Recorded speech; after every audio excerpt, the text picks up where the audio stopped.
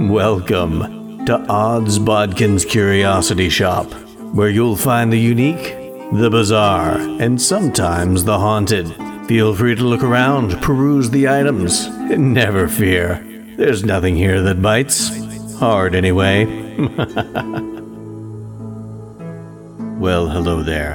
How wonderful to see you return once again to the shop. I'm Chris Baker, your shopkeeper here at Odds Bodkin's Curiosity Shop. And today we've got something very special for you. This is something new to the shop. It's quite good size. It's got some heft to it.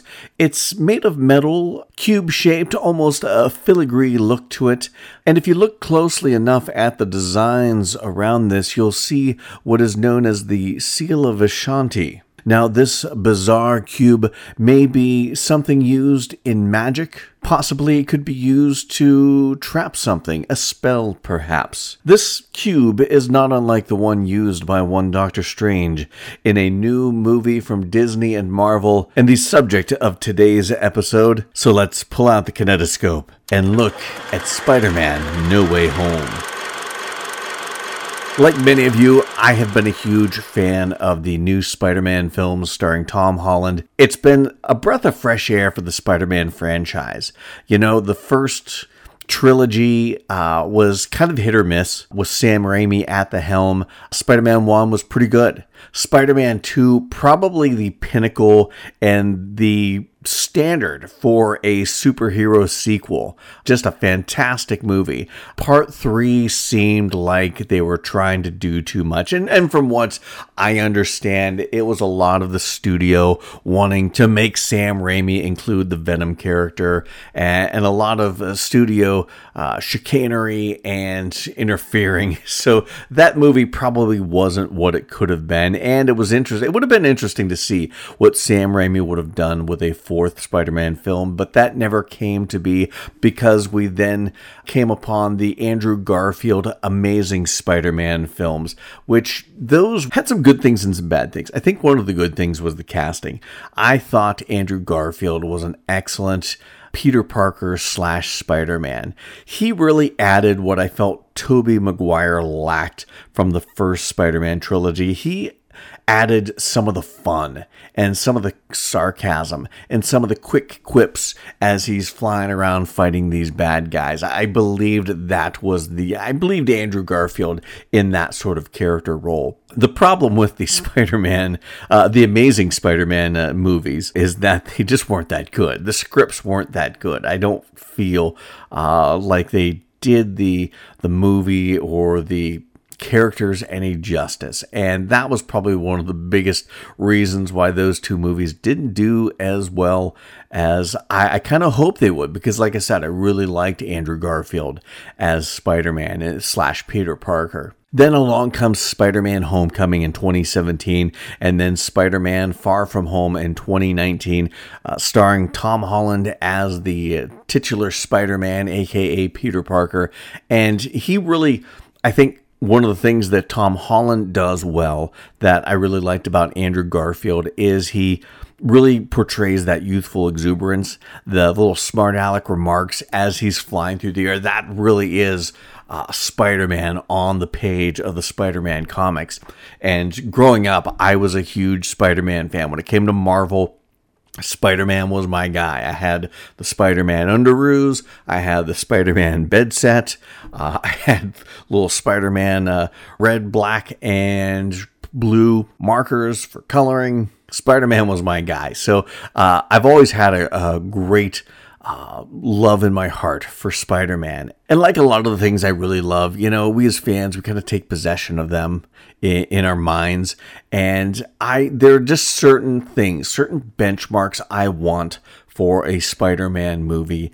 And when they're not met, I'm always left a little bit disappointed. And that's kind of how I was with this new, now it's a Spider-Man trilogy, the Home trilogy, but with the first two, Homecoming and Far From Home, there were just things about it. I loved Tom Holland as the character. I wasn't big with Zendaya as the MJ character, but I think with Spider-Man No Way Home, they really kind of made me like the MJ character a little more in this iteration of Spider-Man. We'll get into that a little bit later. But Spider-Man, this home series, this home trilogy, if you will, really started off with the first two Spider-Man that there were just a lot of things I loved about this, but there were a lot of things I didn't like about this this trilogy, or what became a trilogy. It felt like they pushed Spider-Man too far too soon.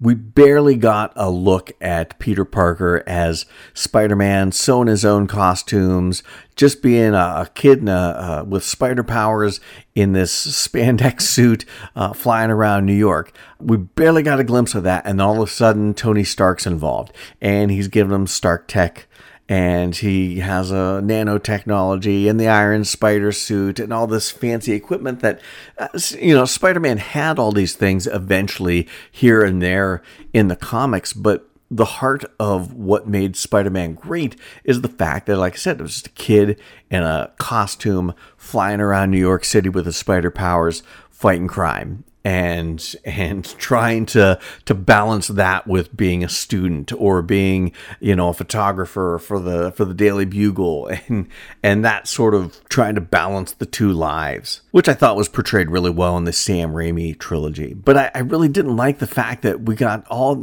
Spider-Man just had all this technology, and as I've heard it described as a safety net, and I think that's a perfect way of putting it, is giving Spider-Man all this Stark technology early on in this film series.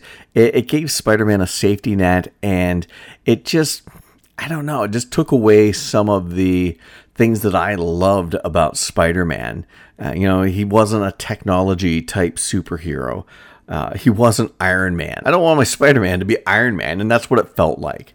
And for every bad thing I thought about this new Spider-Man, which, like I said, there's a lot I loved about it, but just there was that one thing, this whole technology thing, this whole Stark suits thing just always kept gnawing at me in the back of my mind. But No Way Home really assuaged all those fears and made me really excited about the future of Spider-Man. Now, I'm going to be right up front. There is really not any good way for me to do this review without being spoilery. There is just so much going on in this movie that I could do a bit of a non-spoilery section to this, but I would be wasting our time because I'm going to have to go over a lot of this again in the spoilery section of it. So right off the bat, I'm going to tell you right here and now, this is going to be full of spoilers. I'm going to try and not spoil things too much, but it is going to be pretty spoiler heavy. So if you've seen Spider-Man and you just want to hear my thoughts on it, keep plugging away. If you haven't seen Spider-Man and you don't want anything spoiled for you, stop here. I hate telling you to stop this podcast, but I'm going to tell you to stop playing this podcast. Go watch the movie, then come back and listen to my thoughts on it and see if they jibe with yours. Now, if you're like me and spoilers don't always scare you away, then, hold on. It's going to be a bumpy ride because there's going to be spoilers. And if you don't mind that sort of thing, then, hey, you know what? Keep on trucking with the rest of us. But I got to tell you, this is really a great movie. Spoilers be damned. I'm going to tell you right off the bat, it's a great movie. And for anyone that hasn't watched it, you got to check this out. If you love Spider-Man, if you love the first two movies, if you love the comic books as a kid growing up, this movie was great. If you love the previous two iterations of Spider-Man, this is really a great vehicle and a great wild ride that starts off a little slow. At first, I kept hearing how great this movie is from people who've got advanced viewings, but it's okay. But then about 45 minutes in, I'm not sure exactly where the timeline was on that, business picked up. And the last 45 minutes to an hour and a half is just worth the price of admission. So that's as non-spoiler a review as I'm going to give you. on with the spoils. Now, the whole movie starts off pretty much where Spider-Man Far From Home left off, with J. Jonah Jameson. In this universe, he's got the dailybugle.net or whatever it is, the online presence, a very updated version for 2021, which I don't mind that. I'm just glad they got J.K. Simmons back to play J. Jonah Jameson, because to me, from the Sam Raimi Spider-Man movies, he is, he just play everything I heard in my head reading comics and reading J. Jonah Jameson on the page. J.K. Simmons just exudes all that and so much more. So we're really glad to see him come back. You know, he's talking about how Spider-Man killed Mysterio and Spider-Man is Peter Parker. And we really kind of pick up right there in that moment as Spider-Man's being outed as Peter Parker. And that's what really the first part of the movie is all about.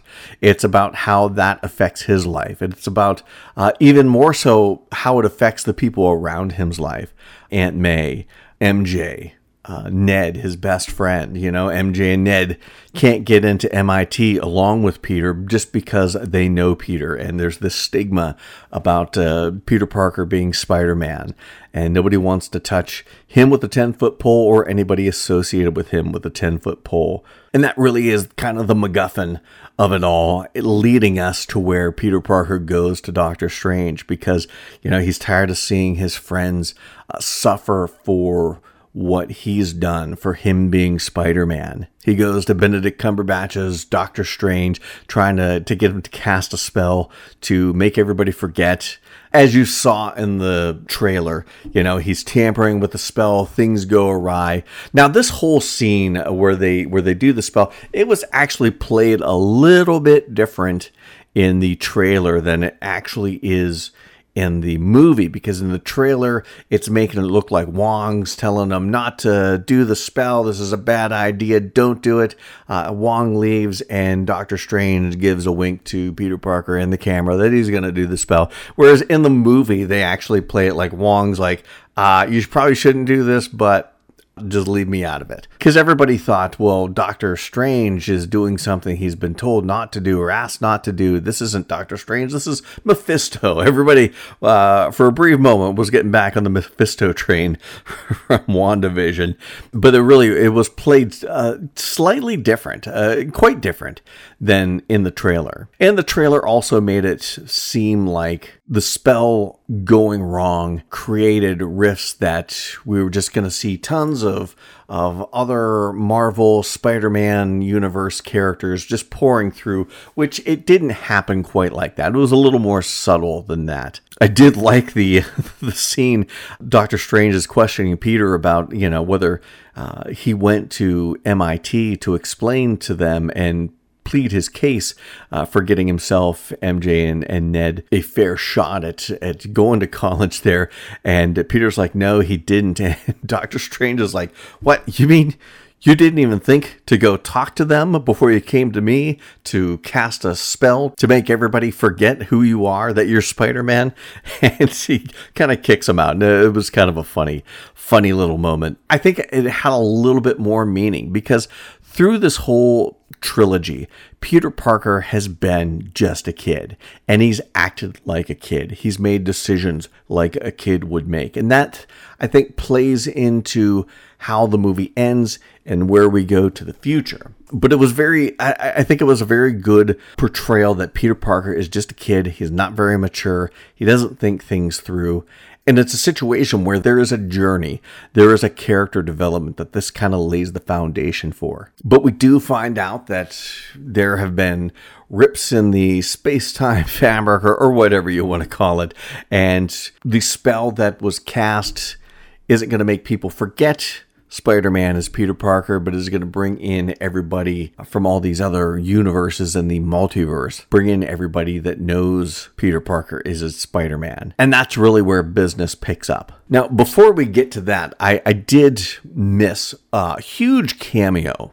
Peter, MJ, Ned, Aunt May, Happy Hogan, they're all kind of brought into this Department of Damage Control. It was a group that was, I don't know if they were created by Tony Stark. after the Battle of New York or somewhere in that time frame.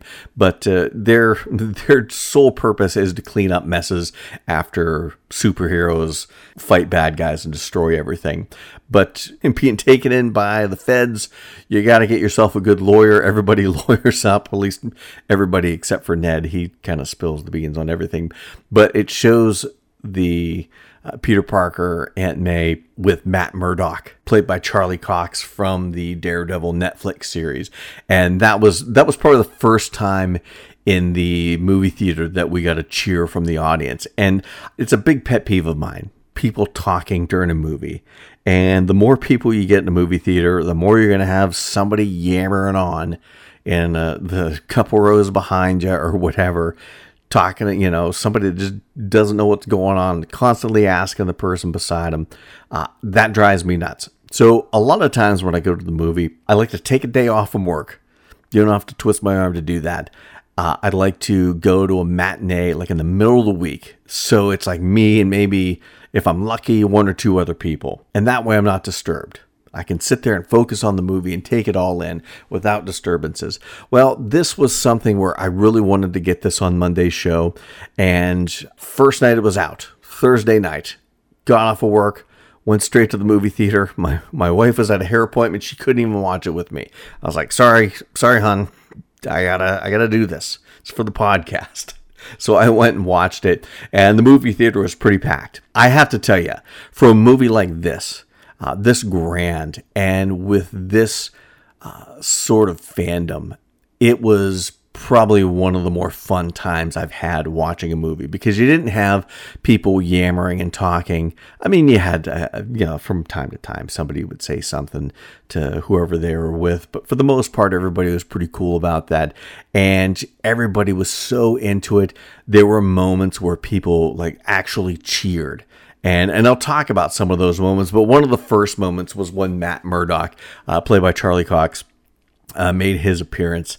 And we know that Daredevil, played by Charlie Cox, is now a part of the MCU.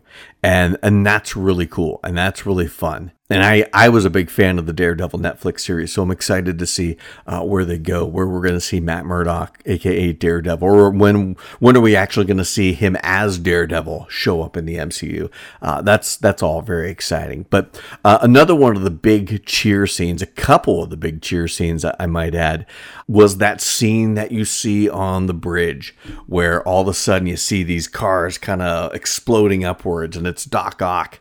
He's under the bridge punching up with his tentacles, and the Hello Peter, and everybody just roared with excitement and to see him battling Spider-Man again. And Alfred Molina just plays such a fantastic... I don't know if it's exactly how I imagine Doc Ock's sounding or being portrayed in my mind as a kid reading the comic books, but I was such a huge fan of him in Spider-Man 2 that now I can't think of Doc Ock as anything else or anybody else than Alfred Molina's portrayal. And he does such a fantastic job with playing the villain, but a villain with... He can play Doc Ock as such a good guy and a good-hearted guy.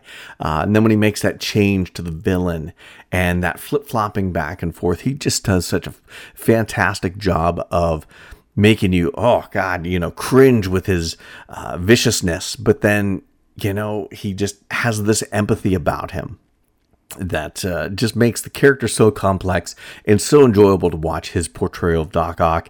And it was a really good fight scene, because this was one of the moments where I didn't mind the Iron Spider suit, because Peter Parker Iron Spider's up and he's got the little iron spider legs, so he's got 4 limbs and Doc Ock has 4 limbs, and they're going at it, and it was a really cool fan servicey sort of fight scene. But then when Doc Ock realizes it's not Peter Parker, just like in the trailer, that was fun. And then of course you see the pumpkin bomb roll in, and another big cheer when Willem Dafoe's Green Goblin comes in on his glider, and that really was probably one of the cool scenes. One of the scenes where, okay, now business is picking up in this movie. It's not just about a bunch of kids whining because they can't get into MIT. It's this now this is a superhero movie, and that was quite a fun scene. And not only do we get those two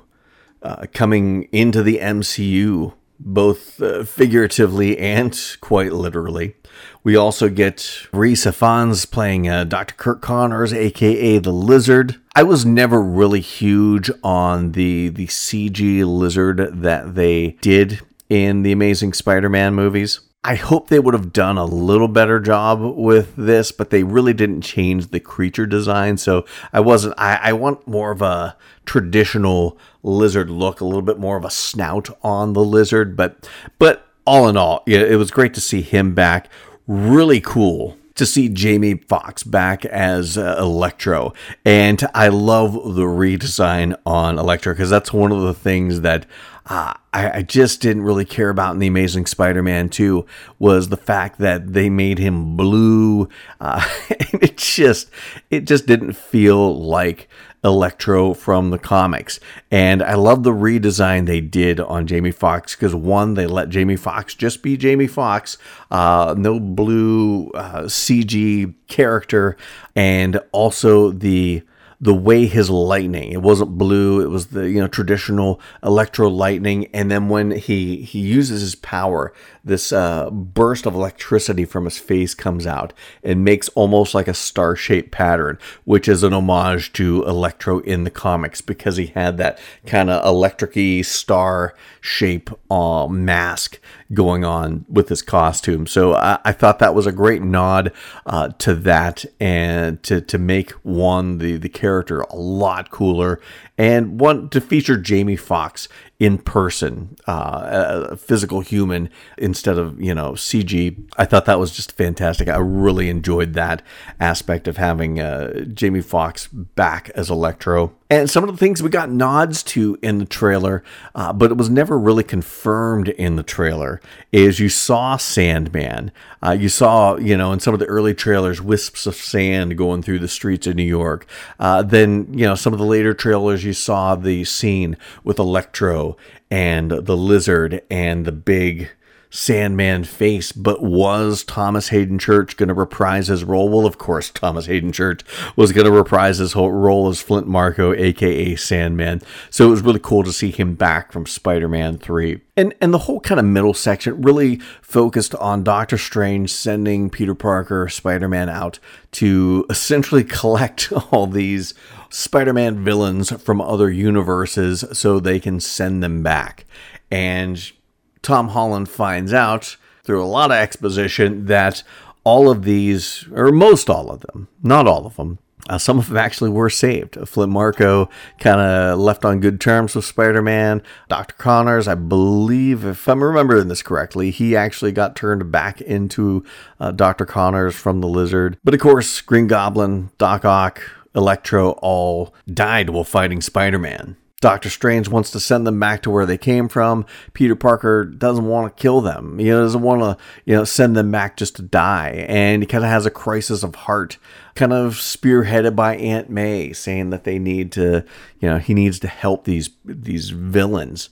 And that causes a conflict between Spider-Man and Doctor Strange, which leads to Doctor Strange being transported or trapped in this mirror universe for most of the movie until he makes his triumphant return at the end. But hey, you know what? Benedict Cumberbatch doesn't get paid by the minute. Now, Peter tries to fix all of these villains by himself. He gathers them with his Aunt May at Happy Hogan's apartment, and he's trying to work with them to find ways to fix them. It fixes Doc Ock with an inhibitor chip. He has a thing on Electro that's sapping all the power out of him. They're working on a cure for Norman Osborn, the Green Goblin. And of course, from Spider-Man, we see that Norman Osborn kind of slips in and out of the Green Goblin and Norman Osborn personas that he has inside of him. And at this point in the movie, Aunt May has kind of taken Norman Osborn in, feels sorry for him. That really kind of is the impetus for her telling Peter Parker that he's got to save these villains and send them back as changed men. And they're working on a cure for him. And we find out that Norman Osborn has slipped back into the Green Goblin persona, and all hell breaks loose. Electro decides that he doesn't want to have his power zapped because, he's feeling so much stronger and so much different than he did before. In his universe, he wants to stay. He doesn't want to go back to die.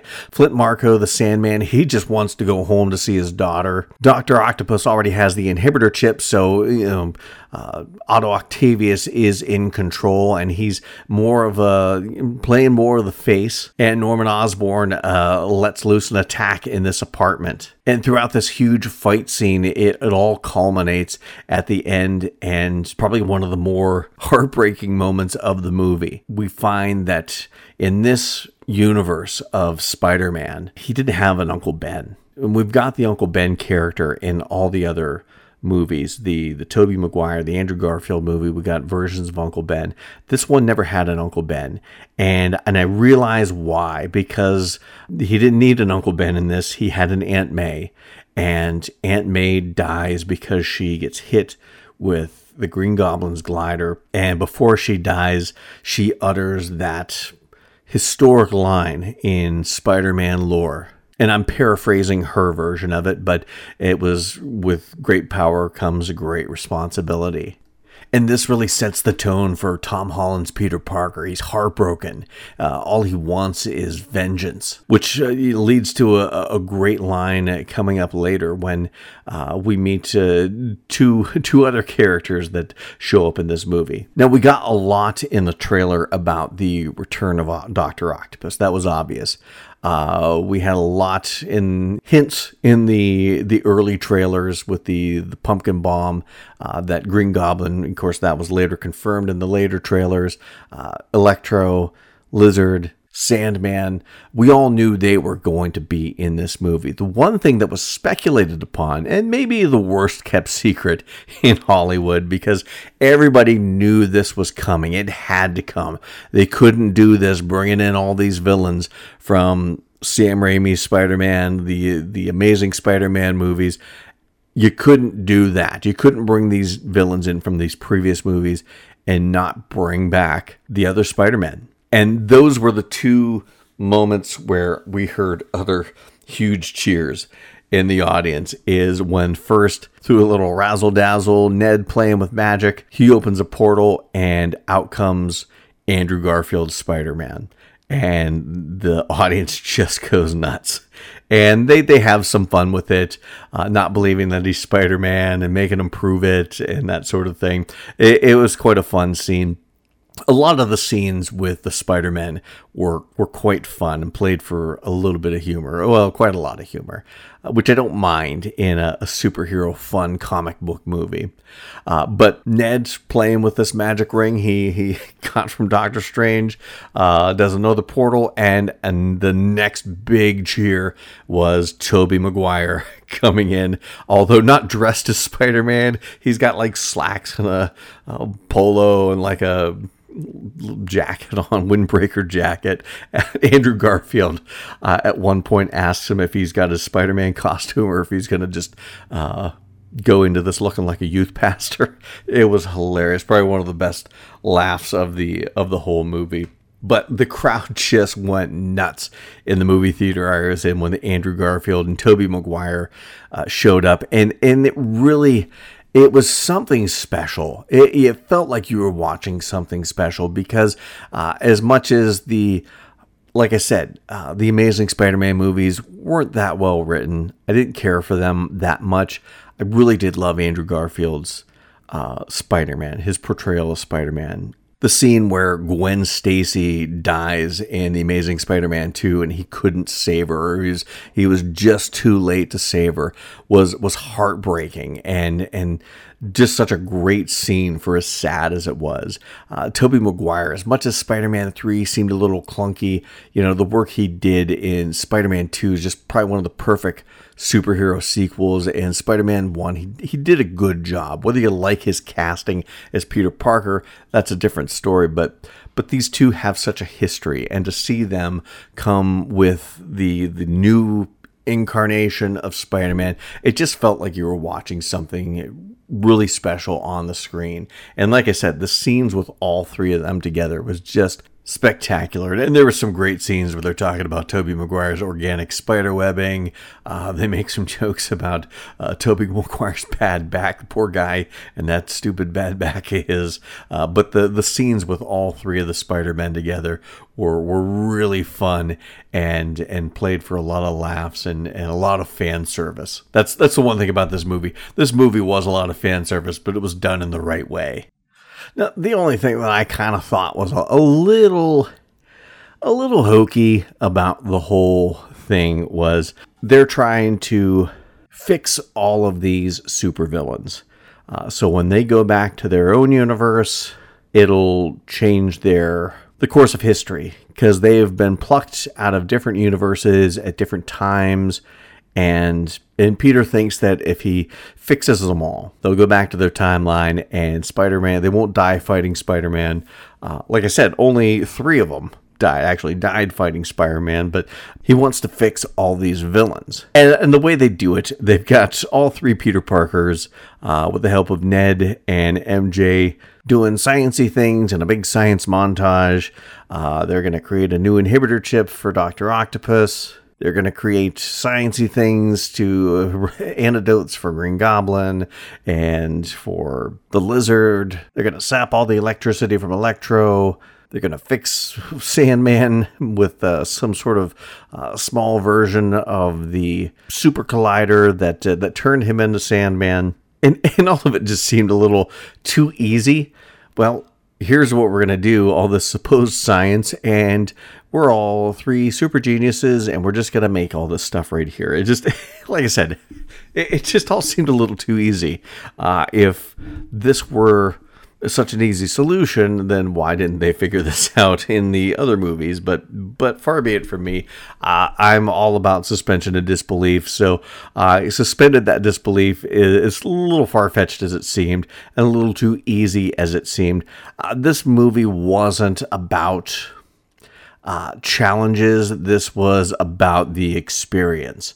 And I didn't mind that they forego the challenge of how to defeat these monsters, how to quote-unquote fix these bad guys, and more focused on the experience of all these different Spider-Men and villains from all these different movies coming together into one. And that really was the fun of this movie and the experience of this movie, which led to the big climactic battle scene at the Statue of Liberty. Of course, the Statue of Liberty now has a big Captain America shield, but when you get superheroes and supervillains fighting at any location, that's not going to last long.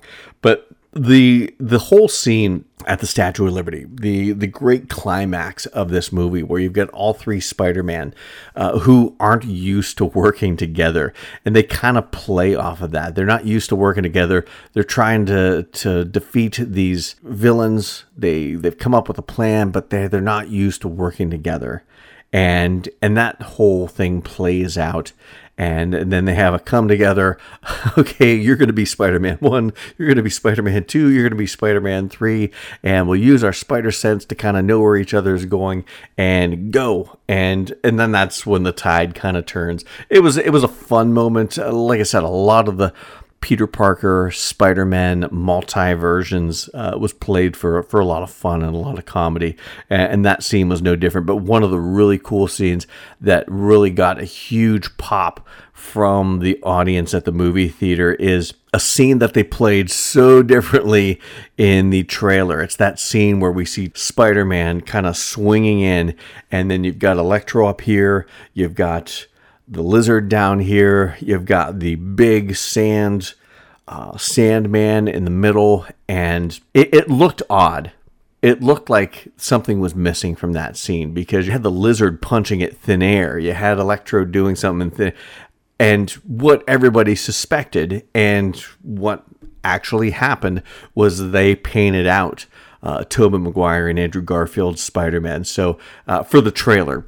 So when that scene hits and you see all three Spider-Men swinging at the supervillains and that music hits, it was just such a great hero moment that it just, yeah, you got goosebumps watching it because, like I said, you just felt like you were watching a spectacle, something spectacular, something special on the screen. And that was probably one of the cool moments of the whole movie, that hero shot of the three Spider-Men swinging into action against the supervillains. One of my favorite scenes.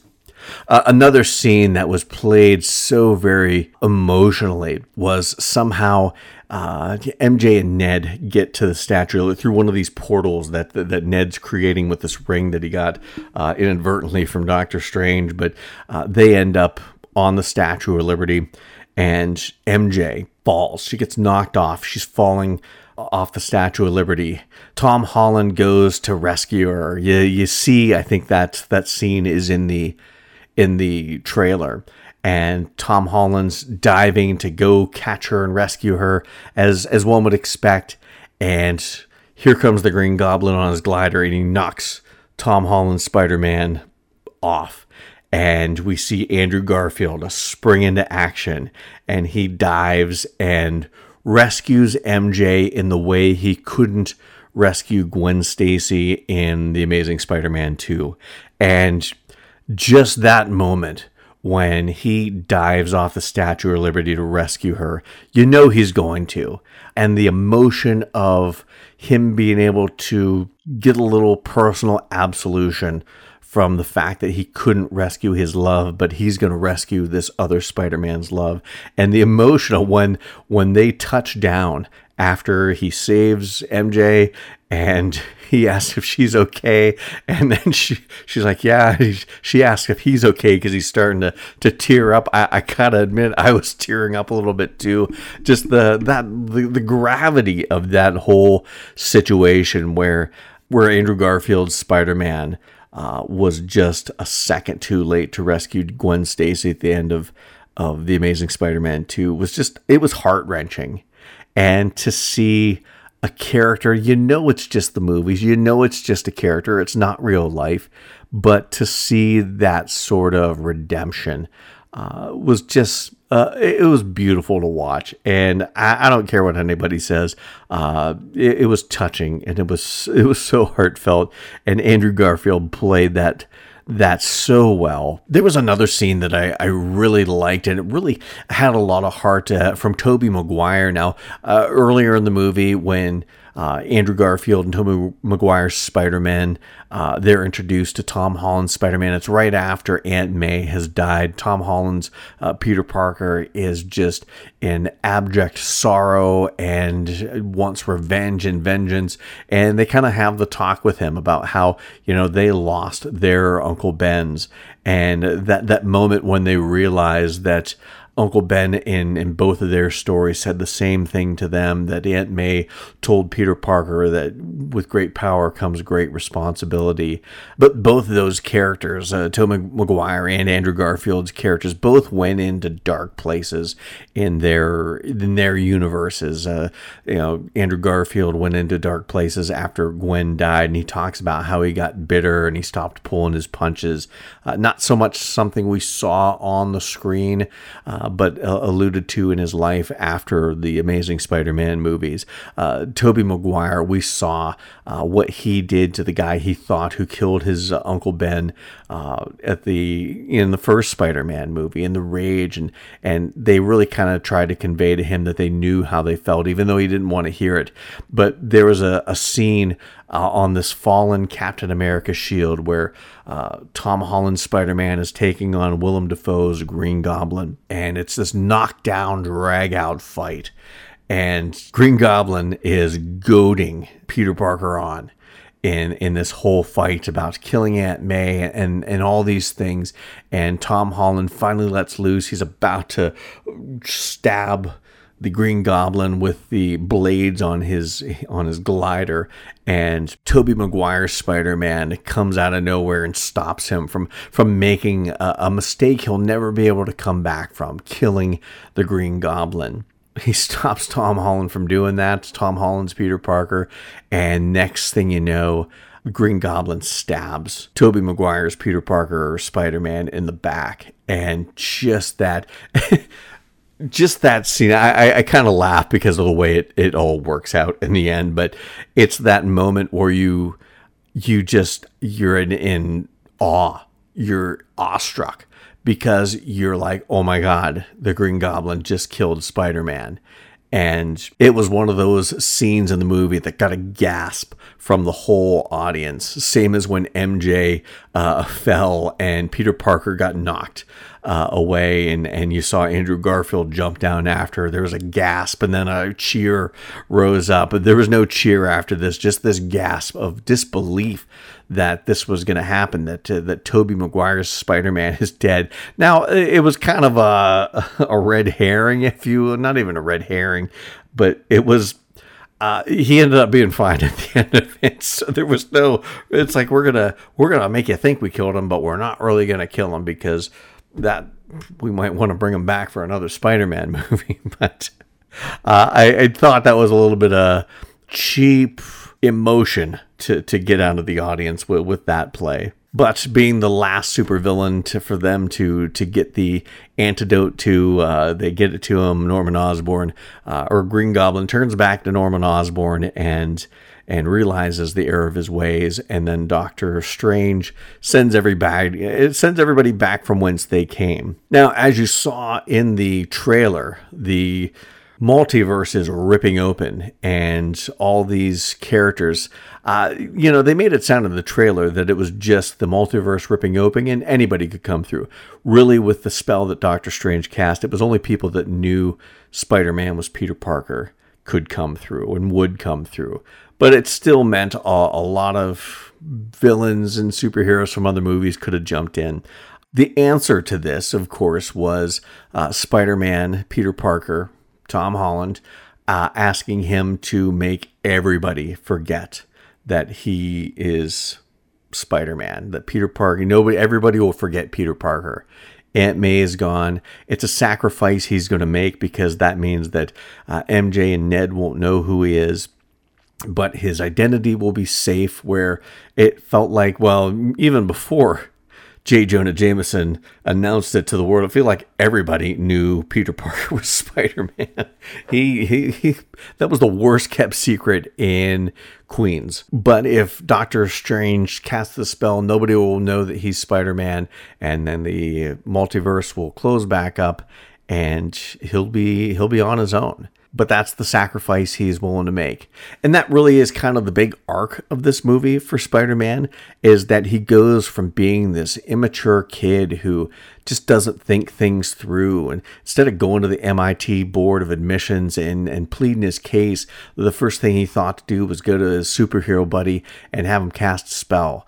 He just made immature decisions. And that was kind of the leitmotif of all three of these Spider-Man movies with Tom Holland, is that Spider-Man was a kid, and he did kid things, and he made kid decisions. And with that line, with great power comes great responsibility, when Aunt May, his whole world next to MJ and Ned dies and tells him this, I think it changes him. And when he sees the sacrifice Tobey Maguire's Peter Parker Spider-Man made to keep him from making a mistake, it all kind of culminated in him growing up and realizing that he does have great power, and with that comes great responsibility, and you have to take it a little more seriously. You have to grow up some. And that, I think, when we see it all said and done and played out, I think he does grow up, because he has a chance to go see MJ and Ned and try to reintroduce himself, try to make them remember, because they make this promise before the spell is cast that he's going to find them and he's going to make them remember him. And he doesn't. He just lets them live their life, because he knows if they know him, he's going to want them to know he's Spider-Man, and that's going to wreck their lives all over again. And he's doing the adult thing, the hard thing. Doing adult things is all about making the hard choices, and we get to see that he's grown up. And it all ends with him moving into his crappy apartment. We got to imagine he's going to get a job, taking pictures or something in the future. Hopefully, I hope they put that aspect of Peter Parker into play somewhere along the way. But you see him sewing his own Spider-Man suit. He's no longer, and nobody remembers him at Stark Industries. So he's not going to have all that Stark tech to be his safety blanket, to be his safety net. He's got to do it on his own. And we see him swinging off in that traditional red and blue Spider-Man outfit, and none of the Stark stuff, none of the flashy designs and things like that. And I think it was a brilliant way to not reboot the series, because you're not rebooting anything, but you're recalibrating this series. Because like I said at the beginning of this, one of the things that I disliked about the Tom Holland Spider-Man is because there was too much Stark tech involved. He never had any time to just be your friendly neighborhood Spider-Man out on his own.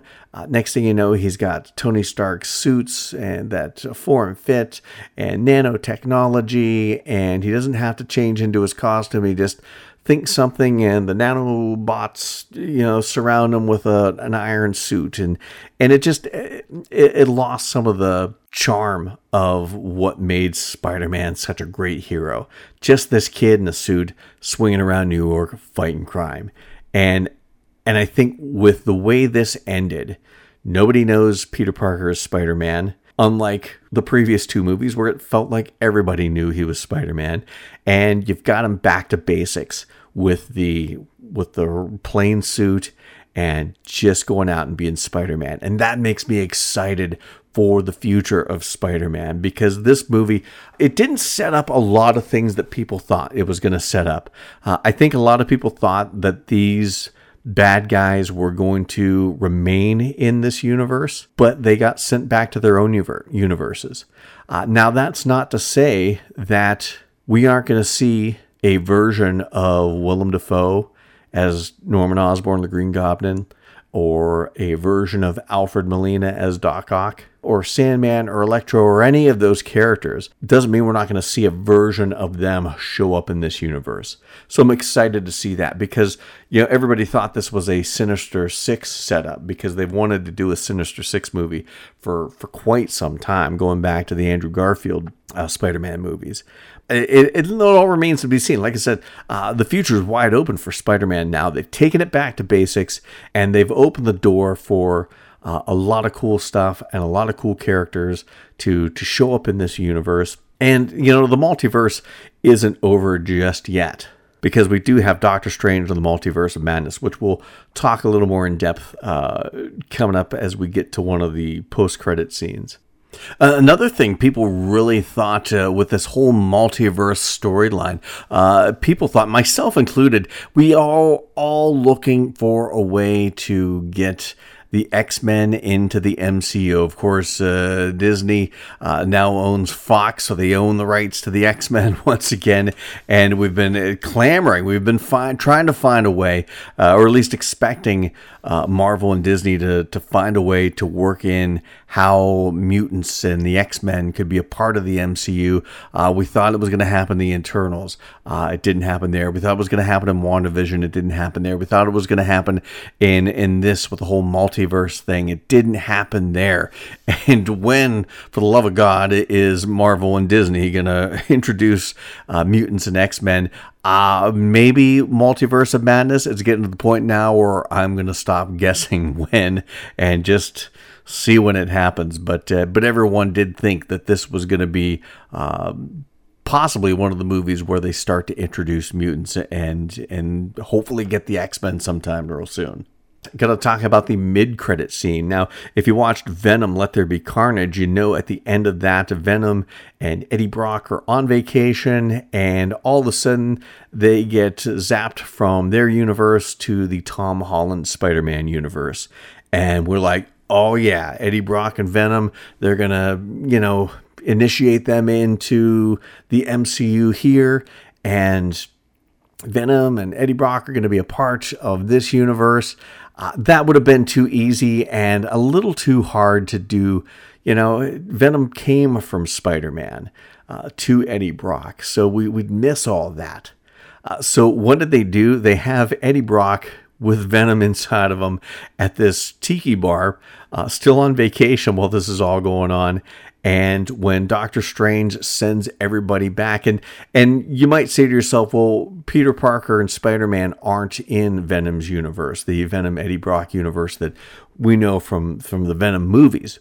But as Venom set up in the post-credit scene to Let There Be Carnage, that the symbiotes have a hive mind which spans across multiple universes. So while Eddie Brock didn't know Peter Parker was Spider-Man, Venom did because of the different symbiotes in the various universes who knew Peter Parker was Spider-Man. So that's kind of how Eddie Brock and Venom got brought in, when it was supposed to be people who knew that Peter Parker was Spider-Man.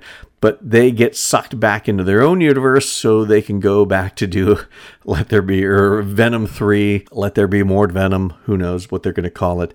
But Eddie Brock and Venom back in their own movie universe. But we see a little black blob, a little Venom spore on the counter of the tiki bar. So I gotta say, we're gonna get a traditional Venom storyline in the Spider-Man Tom Holland universe sometime in the near future, which that's exciting because I always loved that storyline. I loved Peter Parker Spider-Man, and the black suit was so cool back in, the mid 80s.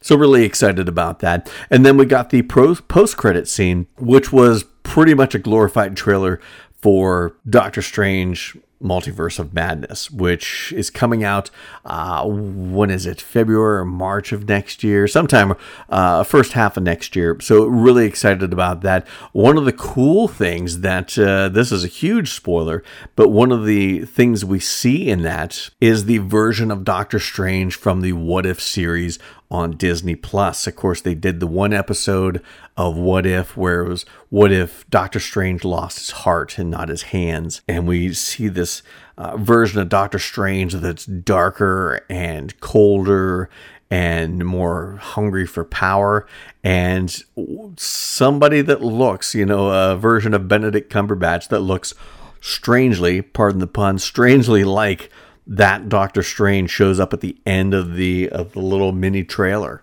So really cool to see what's going to go on with Multiverse of Madness, and I'm excited about that. But all in all, this was a fantastic movie. Like I said, the first maybe hour of it, 45 minutes of it, I was like, this is okay. It was a lot of Peter Parker, Ned, and MJ trying to figure out how they're going to get into college, which didn't excite me any. But once Doc Ock showed up and Green Goblin showed up, everything just went 100 miles an hour and made this movie such a fun movie. And the performances were great. Alfred Molina is just fantastic as Dr. Octopus. Like you said, he can play such a great villain, but he can also play a villain with that you have a little empathy for. Same with Willem Dafoe. This, I tell you what, was a huge win for Willem Dafoe as an actor to be able to come back and do this. And he, word is that he said that he would only come back to do this if he got to be a main player. He didn't want to do just some bit cameo. He wanted to really have something he could have fun with, doing as many stunts as that they would let him do. He did fight scenes and things like that. And one of the things I loved about this version of the Green Goblin is that early on, when Norman Osborn, Green Goblin, comes into this world, he takes his mask off and he's having one of those inner dialogues between himself, Norman Osborn, and the Green Goblin, and he ends up smashing the mask. And we see him later with this purple hoodie on with an overcoat over top of that, very reminiscent of the Green Goblin colors. And towards the end, The rest of the suit's ripped away. He's still got his Green Goblin armor on, but he's got that purple hood, which is kind of reminiscent of the purple hat Green Goblin wore, but he didn't have a mask on. And Willem Dafoe is such a great, he's got such great facial expressions when he acts, and to be able to see him go in and out from Green Goblin and Norman Osborn a little bit more in regards to the action. Whereas all the action scenes, Green Goblin was wearing a mask in the original Spider-Man movie. This was just a great way to see just what a fantastic actor Willem Dafoe is. He's such a fantastic actor that I can't say enough. But he was really this was a great triumph for him as an actor, I think. Jamie Foxx, there was one scene that I just loved. It was after they finally, cured him and sapped all the energy out of him. He's sitting there talking with Spider-Man, a.k.a. Peter Parker, who takes his mask off, and he's talking about, all the good you do for people and helping people. I always thought you'd be black. And Andrew Garfield's like, I'm sorry.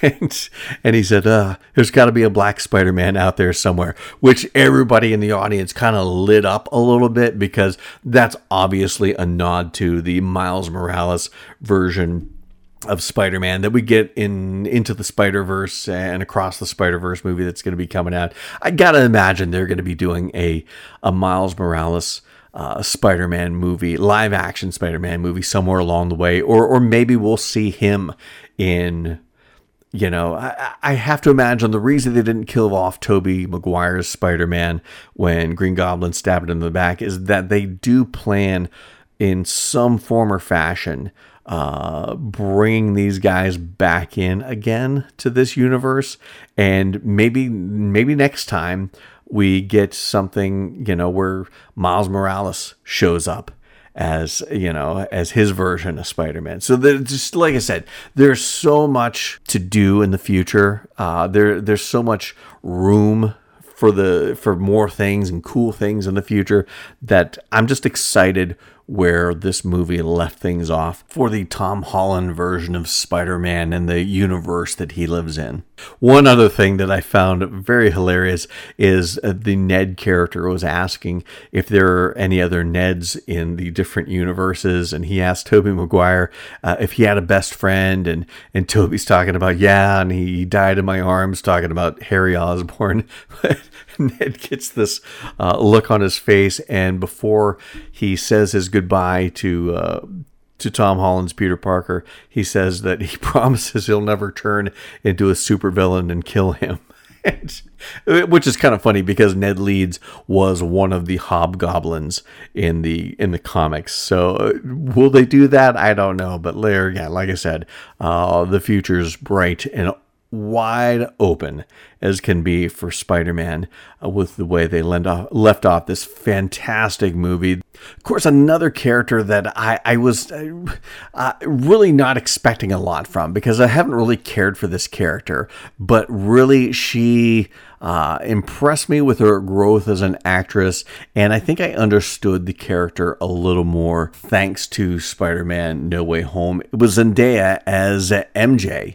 Like I said in the beginning, I'm a bit of a traditionalist when it comes to some stories. And with Spider-Man and his storyline, MJ is Mary Jane Watson.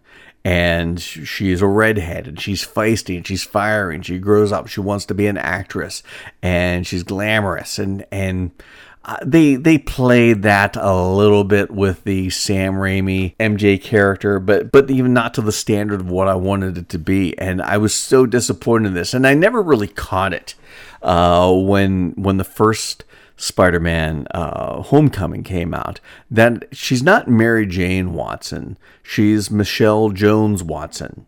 And maybe I thought at the time, well, they're just changing the name just to, I don't know. But not only did Zendaya not look the part, not look that fiery redhead like I wanted Mary Jane to be, she wasn't glamorous. She was kind of a little tomboyish and very sarcastic and kind of, I don't know, just playing the tough girl, but they didn't even get her name right. And that bugged me until watching this, realized that this isn't Mary Jane Watson. This isn't the Mary Jane Watson from the comics. This isn't Mary Jane Watson from the Sam Raimi Spider-Man movies. This is Peter Parker's MJ, but she is a different version of MJ because this is a different universe. And in that regard, it started to make a little more sense. I started to enjoy the character a little more and Zendaya's performance as the character a little more because it subverted my expectations of what I thought MJ was supposed to be. And it's not Mary Jane Watson. This is a different character. So I'm okay with that. And I think Zendaya, she's getting better as she matures and becomes a better actress. I've always given her a bit of a knock because, like, you know, she just plays the same character. Like a lot of actors do that. You know, when you hire Jack Nicholson, you're getting Jack Nicholson playing whatever character, not him transforming into a character. So that's not a knock. It just Zendaya plays Zendaya type characters. And I held that against her. Maybe I wanted this character to be the more traditional MJ, but once I realized that, like I said, this is a different universe. And in this universe, MJ isn't Mary Jane Watson. She's Michelle Jones Watson. And so I understood the character a little more. And I thought Zendaya, like I said, she's grown as an actress and did a really good job. She kind of, and maybe it was in some of the writing as well, they knocked it off with the making her such a tomboy, tough girl. You know, she's still kind of sarcastic and smart ass, but that's all right. That kind of plays up to the the feistiness of the MJ from the comics. So I did enjoy this character a lot more in this one, and I'd be interested to see how they reincorporate her back into Peter's life in Spider-Man to come. And I suppose that really kind of plays into one of the main themes of this movie is second chances. Myself giving Zendaya a second chance and this Mary Jane or this MJ character of this franchise a second chance. There's a lot of second chances going on. Peter gets a second chance at being the Spider-Man he should have been because he grew up. And, you got the second chances with all these villains getting a second chance to be cured and go back and hopefully survive. Half of them, over half of them died fighting Spider-Man. So they get a second chance. Spider-Man gives MJ and Ned a second chance to lead their own lives and to live their lives unencumbered by their relationship to Spider-Man. And, they inadvertently get a second chance because he's made the choice to do the hard thing and give them that second chance. So the theme of second chances is huge throughout this. You can find, all sorts of parallels throughout the movie and throughout the individual characters. But I thought it was a great theme and a great message in this movie. Hopefully, Disney, Marvel can keep on good terms with Sony and keep Spider-Man, pumping out these great Spider-Man movies, these great Spider-Man MCU movies for years to come. I'm looking forward to more great things in the future from Spider-Man. So, there you have it. That's my views on Spider-Man. Just a fantastic movie. If you haven't watched it, you really should. I don't know as if I would agree with Tom Holland that this is the stakes or this whole movie is bigger than Endgame, but it is, like I said, a great way to wrap up this fantastic trilogy and set up the future of Spider-Man. So I want to thank everyone for listening. Check us out, Odds Bodkin's Curiosity Shop on Facebook, where we're posting, trailers from different TV shows and movies coming out. We're also posting, I'm looking for articles all over the internet of things that might interest you in the world of horror, fantasy, and sci-fi. And we've got another big episode coming up on Thursday, the 23rd, Nightmare Alley, the new film from Guillermo del Toro. I'll be talking about that. And then we're coming up on Christmas week on the 27th. After Christmas, going to be doing my recap on The Witcher Season 2.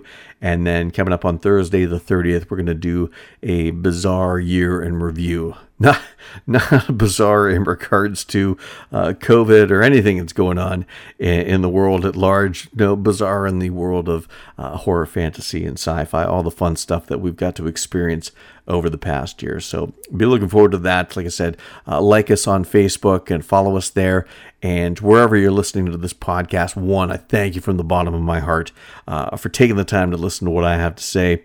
And please leave a review, no matter where you're listening to this. 5 stars would be awesome, but whatever review you give us, we certainly appreciate it. And again, I want to thank everyone for taking the time to listen. So until next time. Thank you for visiting Odds Bodkin's Curiosity Shop. We hope that you found something to your liking and visit the shop again soon. But even though you may come back, you never really get to leave Odds Bodkin's Curiosity Shop.